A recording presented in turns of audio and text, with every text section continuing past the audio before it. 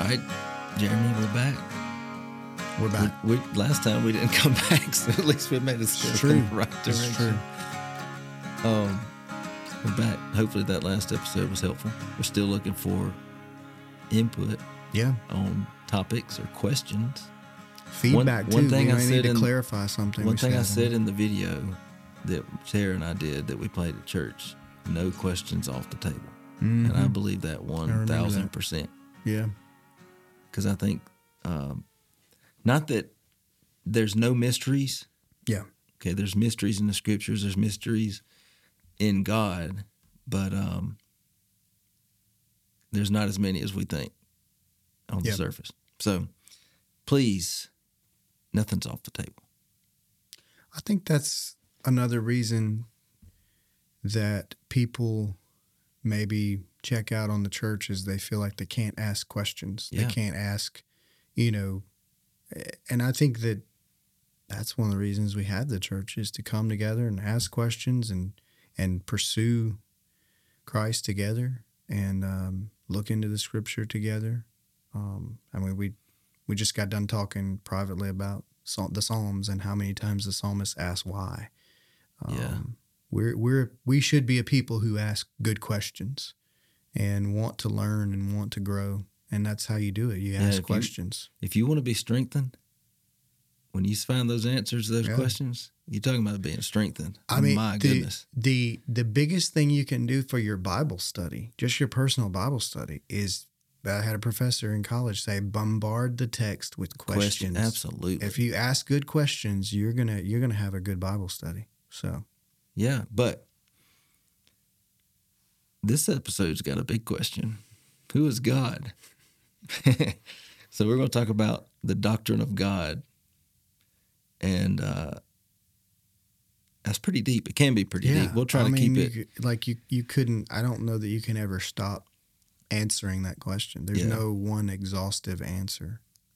Yeah, and we'll try to keep it to where it's not. And it really is it's the question of the whole Bible, that the Bible seeks to answer. That's the first question you should ask when you're reading the Bible is, what is God revealing about himself in this text, in whatever text it is? Right. And I've often said that we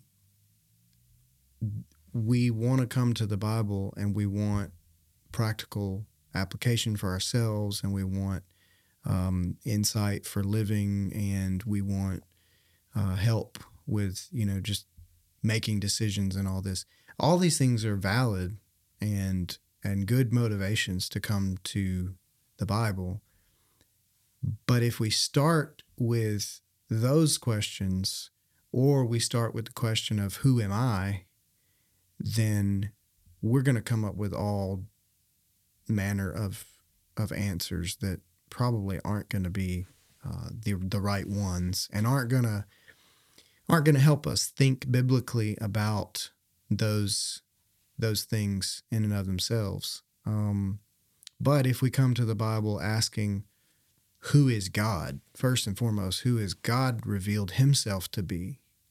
Then we can begin to answer the other questions underneath the umbrella of who is God, because our view of God has implications for everything else and every other view we have. And all of us have a view of God. We all have a view of God. Even if we don't believe in him, we have a view of him. Our view is that he doesn't exist if we don't believe in him. And that affects how we live our life and how we view the world. So that's an essential question. And it affects how we read the scriptures. It affects everything. So when I say read the scripture, if you're not asking that first question of how is he revealing himself, and then building upon what you're learning every time you ask that and have something become illuminated in the scripture in that, then you don't have a good foundation to go through the rest of the scriptures on. Right. With that. So the first thing we need to think about with God is what? He is one. What? Hear, O Israel, the Lord our God, the Lord is one. He's one, yeah. He's one. There's going to be a lot of philosophy in this discussion, but we'll try to keep it to where it's not too deep in the weeds. But God can only be one. It's not possible for God to be multiple parts. And that includes being multiple gods, but that also includes the Trinity and his attributes. The attributes are distinct attributes, but they are of one essence, that is God. They can't divide God. They can't pit each other against each other. So his love can't be pitted against his justice. Yeah. And his immutability can't be pitted against his omnipotence, which those may be big words. The immutability is unchanging. He cannot change.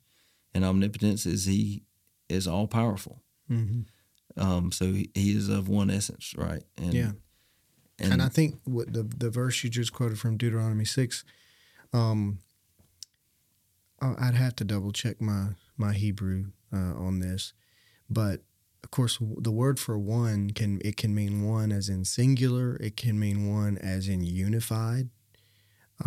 It can also mean alone. It can also mean, so if you think about it in terms of monotheism for Israel, amongst all these nations with many other gods, part of what's being communicated, I think, is we talk about the covenant name of God, where we see the capital letters Lord in the Old Testament. That is signifying Yahweh, the covenant name, the personal name of God, connected to his covenant people. One of the things that's being communicated in that passage is that Yahweh is God. He alone is the Lord. He alone is God. So the Lord our God, Yahweh our God, Yahweh alone is God. So it's marking out Yahweh as the God, the one true living God, and he has bound himself to his people, his covenant people. And so that's one significance of that passage. I think the other layer of that passage is the unity of God, which gets fleshed out through the Scripture. We can't just go to one verse and talk about the Trinity. We have to take the whole thing and kind of break it apart, put it back together to get a clearer picture of who God is as a Trinity. So, yeah, these are some deep things. Well, that's a good direction on how to approach any doctrine. Our doctrine shouldn't come from proof texts, whether just taking one verse out of context. Or multiple verses. Yeah. But it should come from the whole counsel of Scripture, the whole counsel of God, the whole revealed word. What is the whole thing saying? Again, asking questions and bouncing those passages Referring off back. of one another and seeing how things connect and cohere, because you'll come to multiple passages invariably that seem to contradict one another, but when you interpret them in their context and you stand back and look at the big picture, seeing the big picture actually makes sense of the details. We tend to think, well, I've got to get deeper into this one word or this one verse to understand it. Sometimes what you need to do is step way back and get a big picture of the Bible, and it'll actually make sense of that one verse that you're having trouble with understanding. So there are multiple, I think, lists of the attributes of God, and so we're not really trying to go through that list. Thank you. Although it's helpful to know it.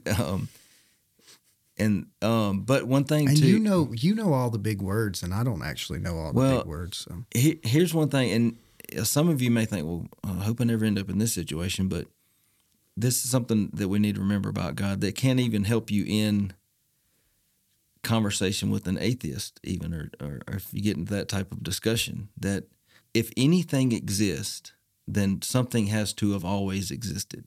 And if anything comes about, then there had to be an original antecedent cause to anything that ever came about. And this idea that anything came from nothing is the most illogical concept possible. And the fact that we have people who are supposedly intellectuals who actually say that out loud just blows my mind, because nothing is not a thing. You can't even It's what Jonathan Edwards said. So what sleeping rocks dream of is nothing. It's not a thing. You can't even think of nothing. So it could never be nothing. It could never come into nothing. Mm-hmm. And if anything ever existed, something had to always exist. Because why? Because nothing can come from nothing. So God is eternally existent, mm-hmm. right? And for something to be eternally existent, it has to be self-existent. So he is self-existent. The fire in the burning bush did not burn the bush. Why? Because it was a self-fueling fire. It was self-existent. Mm-hmm. That's our God. It's amazing. Yeah. Those are the attributes that we don't have any part in. I think that's what sets him apart. Yeah, I think self-sufficient or self-sustaining is one of those that really needs to be recaptured, because a lot of people have the view that God created the world out of some kind of necessity in himself, or deficiency in himself, that he wasn't enough. And what I've told our students when we talked about the Trinity was that God didn't create the world and humanity because he needed to create it. He created it because he in and of himself is so good that he's too good not to be shared. Right. And so it's purely out of his goodness, and the riches and goodness that are found in and of himself, that he created to share himself with his creation, to live in unity and relationship with him. And whenever I talk about the Trinity, I know a lot of people get hesitant to talk about it because they can't get their mind around it mathematically or philosophically, and I'm right there with them. That's why I try to talk about it relationally, because I think we can understand that. And so God created the world because he's good, and he wanted to share himself with mankind, not because he needed to, not because he was lacking in anything, but because he is just overflowing with goodness and kindness and abundance. And so the gospel itself is an invitation to come into fellowship with this triune God that's revealed in the scriptures. Jesus prayed about that in John 17. That's one of the greatest chapters really on the Trinity and the fellowship of God. Yep. Yeah, and the Trinity are all of the same essence of the one God, and they are all on the same page, always have been throughout eternity and forevermore. I was thinking recently about, I heard a sermon or something, a conversation about how Jesus walked the earth, and they mentioned that he himself walked the earth dependent on the Holy Spirit. We don't think about that. We don't think about Jesus praying, depending on the Holy Spirit, but the Holy Spirit descended upon and I mean, the baptism of Jesus is another big event in the history of Jesus' earthly life that just screams, it makes the Trinity evident, as God the Father speaks from heaven and the Holy Spirit descends from heaven, and there's the Son being marked out as the Son. I mean, that's a huge passage for considering, who God is as a triune God. But just the fact that Jesus depended on the Holy Spirit is fascinating. But I think it's biblical too, and we don't tend to think about that. The fact that everything Jesus did was by the power of the Holy Spirit and in independence on the Holy Spirit. So you can never, although you want to distinguish Father, Son, and Holy Spirit as three distinct persons, you never want to dissect them or separate them in terms of their activity, because when God created the heavens and the earth, it was the Father, the Son, and the Spirit working in perfect harmony to do that, in that creative work. Same is true in his recreating of us in his likeness through Christ, through the good news that's preached by his work in the Holy Spirit. You can see the Father sends the Son lays down his life, and does all that he does, but in the power of the Holy Spirit, and then the Holy Spirit proceeds from the Father as well. So it's all or nothing, basically. Yeah. So when we're looking at who is God, the doctrine of God, and we're looking at these attributes, there are some that are tied to this concept of being made in the image of God. Mm-hmm. And those are what is known as the communicable attributes. So if you think of things that you can do as a human, you can love, you can seek justice, you can enact justice, you can even have anger. Mm-hmm. It can show grace, mercy. All these attributes are what are known as the communicable ones. The ones that we mentioned earlier are the ones that are not, that are only encompassed in the being. Mm-hmm. The being of God. I say the being because there's only ever been one being. We're called human beings, but we're in the true sense of what's happening. We are actually becoming because we're always changing. Mm-hmm. There's actually only one possible being, and that is true being. That's God. And that is tied to the immutability, which means he does not change. He doesn't change his mind. He doesn't have to change his mind. That's a common view of thinking from a lot of people. If he wanted to change, he could change if he wanted to. No, that's not how it works. He doesn't need to want to change. He can't change. That's not even a concept that can be possible in who God is. But we change all the time, which is part of the problem. Mm-hmm. That's why we need him. Mm-hmm. He's good. We can be good, relatively. Right. But he is the perfection of all of those communicable attributes. He enacts them, or not enacts them. What was it? What would you say? He has them perfectly. We don't. Right. We can have them rightly at times, but we can also have them not rightly, which is actually sin. Yeah. Again, the self-sufficiency of God implies that all of his attributes are the perfect version of themselves. He is, those attributes are as full and as final and as perfect as they could possibly be.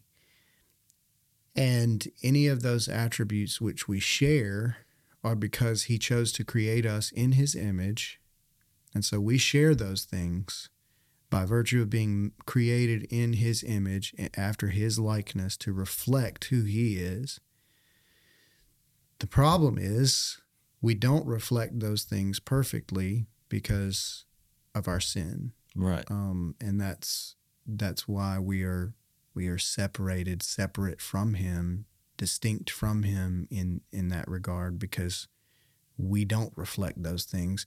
That's also what sets Jesus apart, because Jesus is the true human, right. The true man, because he, even in sinful flesh, reflected God's image perfectly, and obviously still does as the eternal Son. So, yeah, again, deep stuff. Yeah. So we got to look at how this can shape the way we look at the Bible. Because there's language in the Scripture, especially in the Old Testament, a lot that makes it seem as if God does change. Mm-hmm. Or there's language of repentance. There's language of regret. So this is where this is important, because it's easy to read that in our terms of those words and what they mean, and not remember that we can't attribute that to God. We can't. This one is difficult for a lot of people, and we're not going to be able to get into this one and flesh it out because it's above my head, to be honest with you. Impassibility, which means God is without passions, which is tied to the immutability.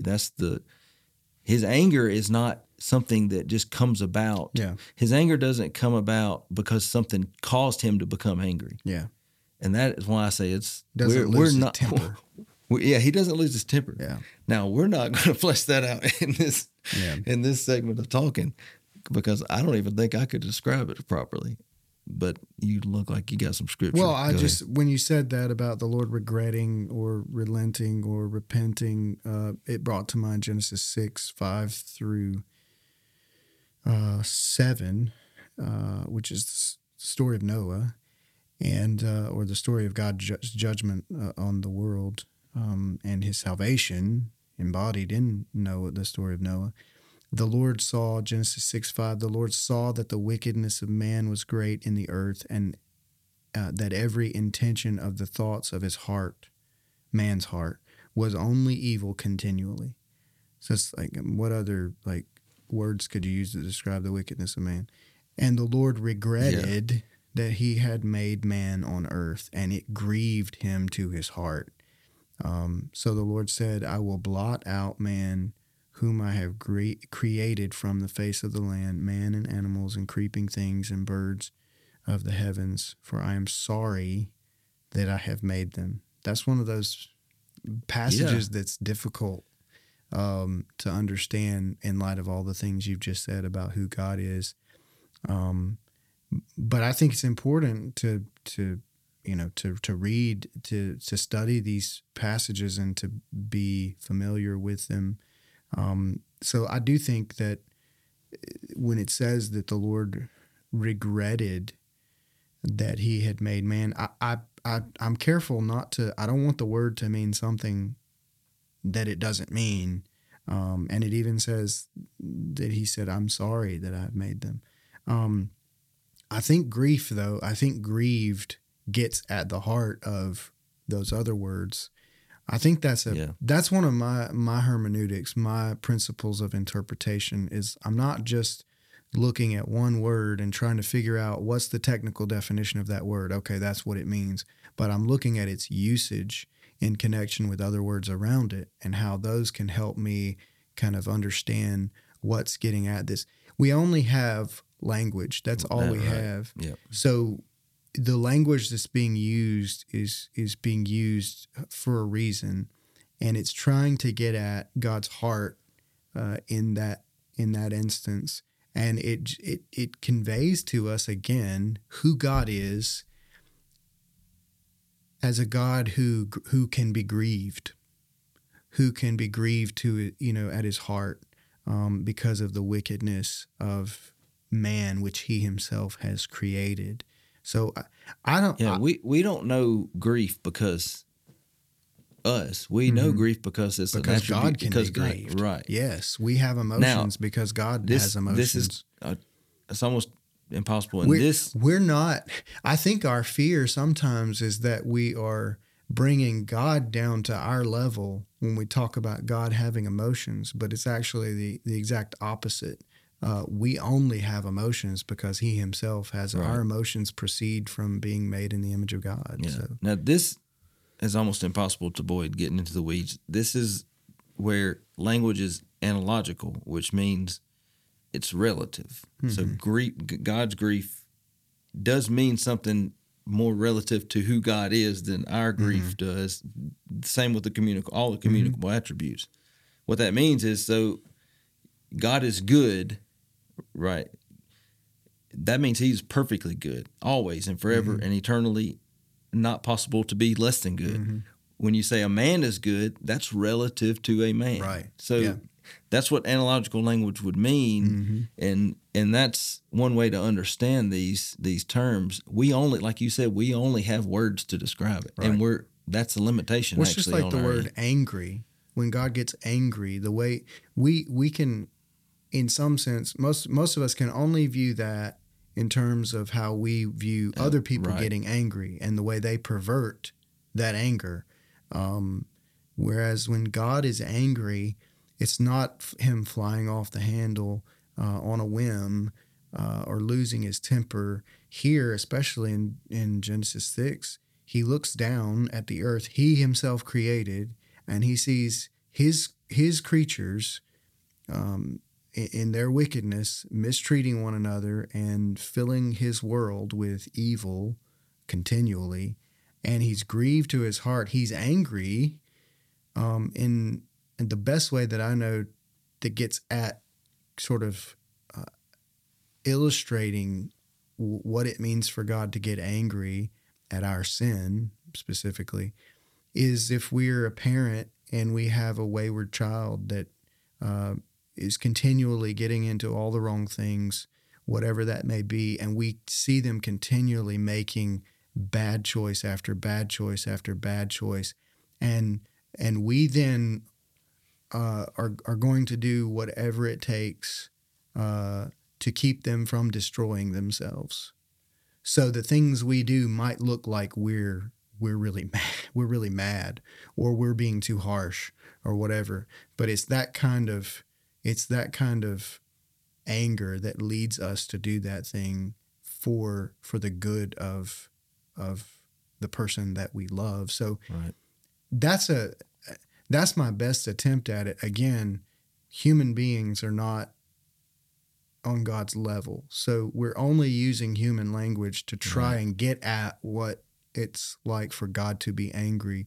But I think that, again, we're speaking in relational terms too. Right. And we're never going to truly know that. Right. Yeah. What it's like for him to be angry. We can't. So, right. And just because we build our lives around the gospel, Christ has borne all of that wrath and anger on himself once and for all. And so we don't have to feel that wrath and that anger on ourselves. Now, those who reject Christ do, the wrath of God is still on them. And they have the same warning that Noah and people had in Noah's day, to turn from their sin and trust in his mercy. And if they receive that, then the wrath of God is no longer on them, because it was already born in Christ. So, that's the beauty of the gospel, obviously, the grace of God. So what else you want to talk about? Well, we can wrap this up, but it's just important though. And, you have the questions like, can God make a rock so big he can't move it, or so heavy he can't pick it up? Yeah. That's just that's not even a valid question. So don't even entertain that type of thought. It's but that goes back to his omnipotence can't corrupt itself. It's perfect. And again, omnipotence is all powerful. So, but just the importance of remembering all these things when we approach the Bible and when we think about God, because we want to be thinking about him properly.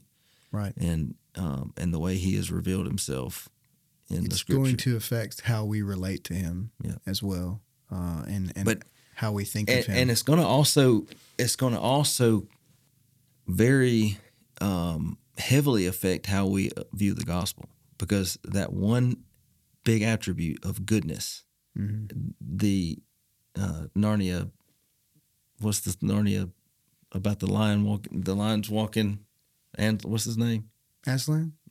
Yeah. And they said, is he safe? Somebody asked, is he safe? Safe. Who said anything about being safe? And they said, no, he's not safe, but he's good. Yeah. So that is our comfort and hope in all things, that God is good. When Britt starts off, every time he walks up there, God is good all the time. All the time, God is good. It's easy for a lot of people to, and I used to be that way, like, oh, that's just that funny little Christian saying that, what does that even mean? Yeah. But no, seriously, that means something. That means everything. That's our hope.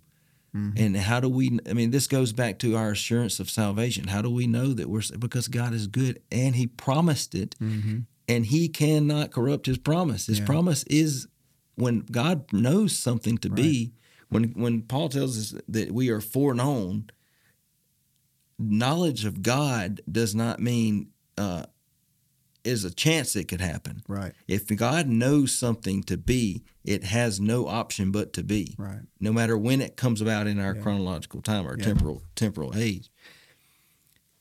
And his promises as well have no option but to be good. Yeah. So it's like I mentioned the Bluey thing. I think No, you weren't. That wasn't you. That was Tara in Sunday school one day. Somebody said something about promises. Mm-hmm. The Blue episode about when he said, "No more promises." Yeah, no more and promises. They're like, yeah. But you promised to always love us. Right. And he's like, "Oh, okay." That's a great scene in that show. So for sure. But we don't have to deal with that with God. His promise is never going to be. And bad. Our salvation is what establishes our security and our assurance of salvation, is that it's not predicated or built on us. It's built on and founded on His character and His promise keeping. His promise and His work in Christ. Yeah. That if you have trust that Christ fulfilled your righteousness, you are justified. That's the promise. Mm-hmm. That's it. Mm-hmm. That's signed, sealed, delivered. It's over with.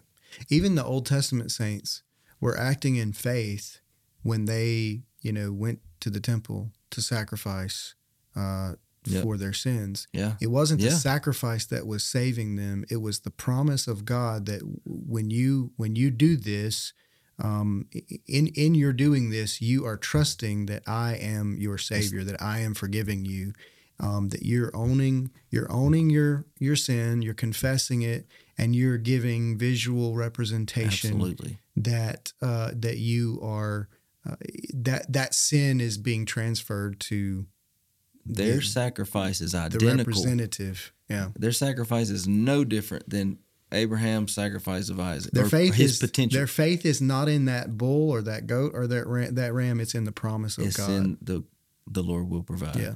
Same faith that Abraham had that was counted righteous, which means he's justified. Mm-hmm. That counted righteous is he was seen as righteous, completely justified, covered in Christ's righteousness. Yep. That's always the object of our faith, God Himself. So, hey, you can have a talk about the doctrine of God and end of the gospel. Mm-hmm. That's a win. Absolutely. Absolutely. All right. Appreciate y'all checking it out. I can't wait to hear the questions that come about because of that conversation. Well, I hope there are some questions. I can see some people having some issues with Genesis 6. I can just see it. Bring them. Yeah. Come sit down in here and we'll talk about it. Again, amen. If you have questions, let us know. Text us or come to us in person or whatever. If you want to sit down and join a conversation, please do. Amen. We're not doing this for us. I hope. I mean, that's my worry that we are. In some facet of our heart we are, I'm sure. I mean, that's my worry. And that's been one of my reluctancies to even But as Martin Luther said, we will sin boldly. I guess so. He also said simultaneously saint and sinner. So that's what we are, I guess. So, yeah. Give us some more things to talk about. And come join the conversation if you want to. Amen.